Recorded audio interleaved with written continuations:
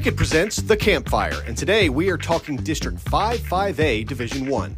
The schools in this district include Newman Smith, R.L. Turner, Bryan Adams, Molina, Sunset, W.T. White, Timberview, Birdville, and Richland. Let's analyze these teams in our film session.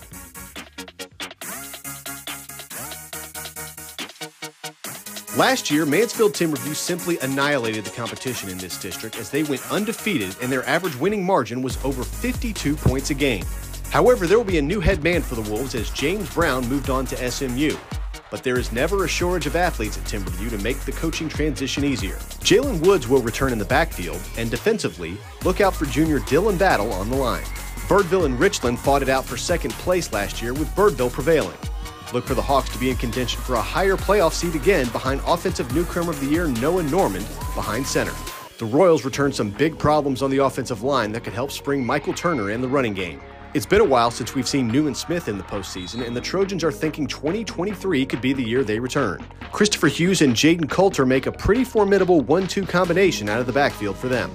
W.T. White was the fourth seed out of this district last year, and they aren't eager to give up that spot in the fall. Marcavius Justice will hope to lay down the law again for the Longhorns at the middle linebacker position. Sunset has the best tight end in 5-5A with first-teamer Joseph Guevara returning. Andrew Castillo and Devin Jones will help make Bryan Adams' defensive line hard to run on. R.L. Turner and Molina will both need to improve their offenses to compete for wins in this district.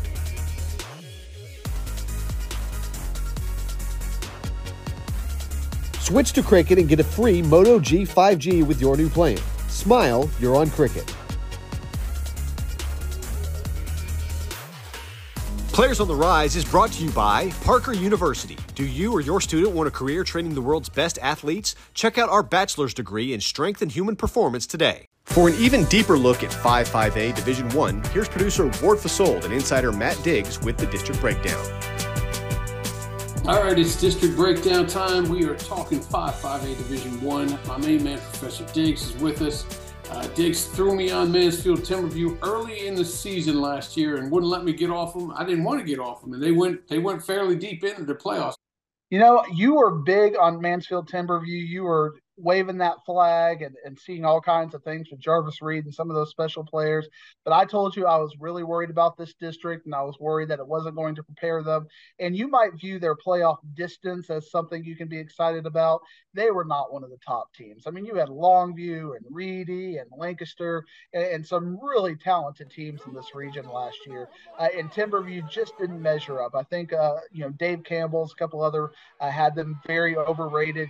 Timberview, they got the two quarterback system happening right now, and I don't necessarily like that.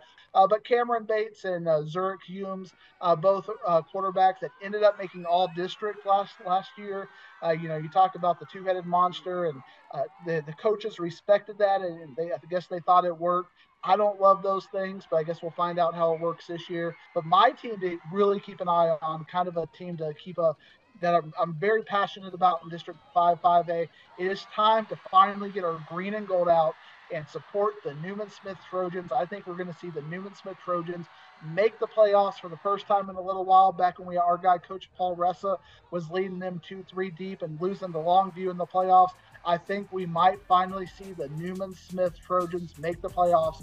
Go ahead and put me on the message board right now. I like Newman Smith. But when you rank it from 1 to 9, your Timberview Wolves, I know your favorite team, Ward, got them at number 1. I like Birdville at number 2, Richland at number 3, my guys, Newman Smith number 4, W.T. White 5, Bryan Adams 6, Molina number 7, R.L. Turner 8, and those Bison from Sunset, we got them at number 9 this year. See you next week.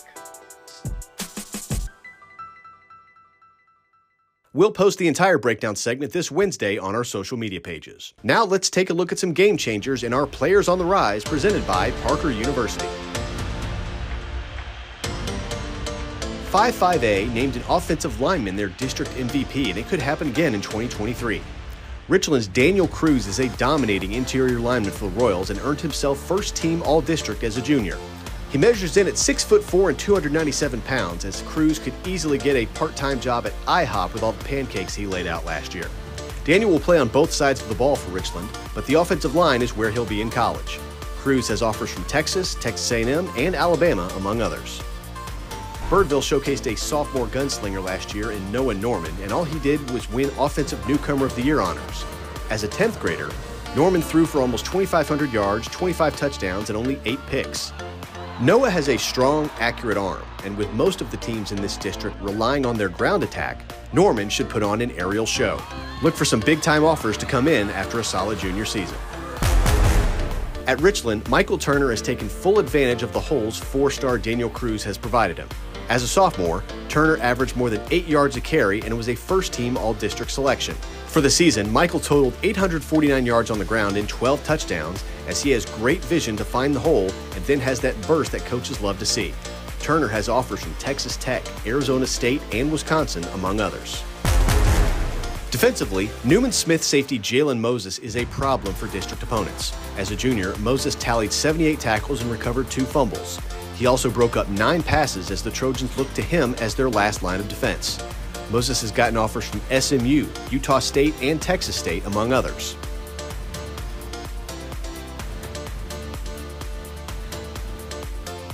Players on the Rise is brought to you by Parker University. Check out our bachelor's degree in strength and human performance today.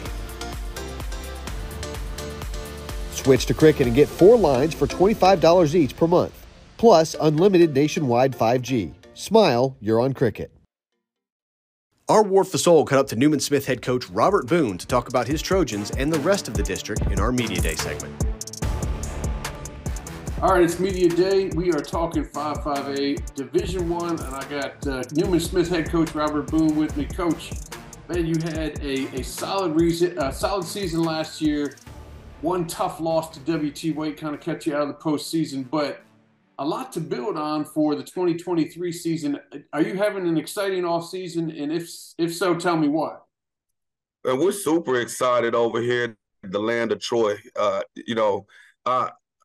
We've had some of the best workouts with our kids. The buy-in, the culture from the kids to the coaches have been outstanding. Going into year 3, there's a lot of things in place and in motion to where our kids understand exactly what needs to be done to achieve something that hadn't been done around here in a long time.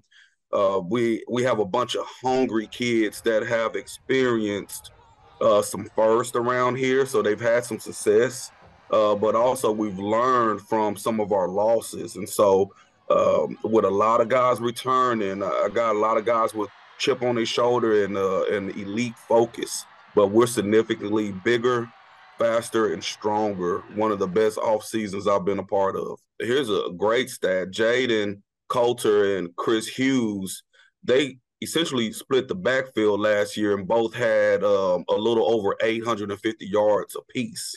Wow. And splitting that backfield. And then also you add in our 3-year starter, Pearson Ruggiero, at the quarterback position. He rushed for a little over 700 yards.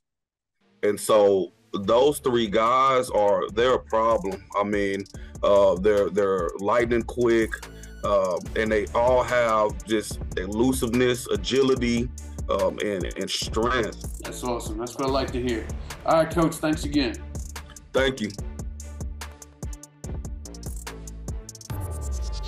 You can catch the entire interview Friday on our social media channels. That's going to do it for this week's Campfire. Next week, we head to Frisco as we dive into District 6-5A Division I.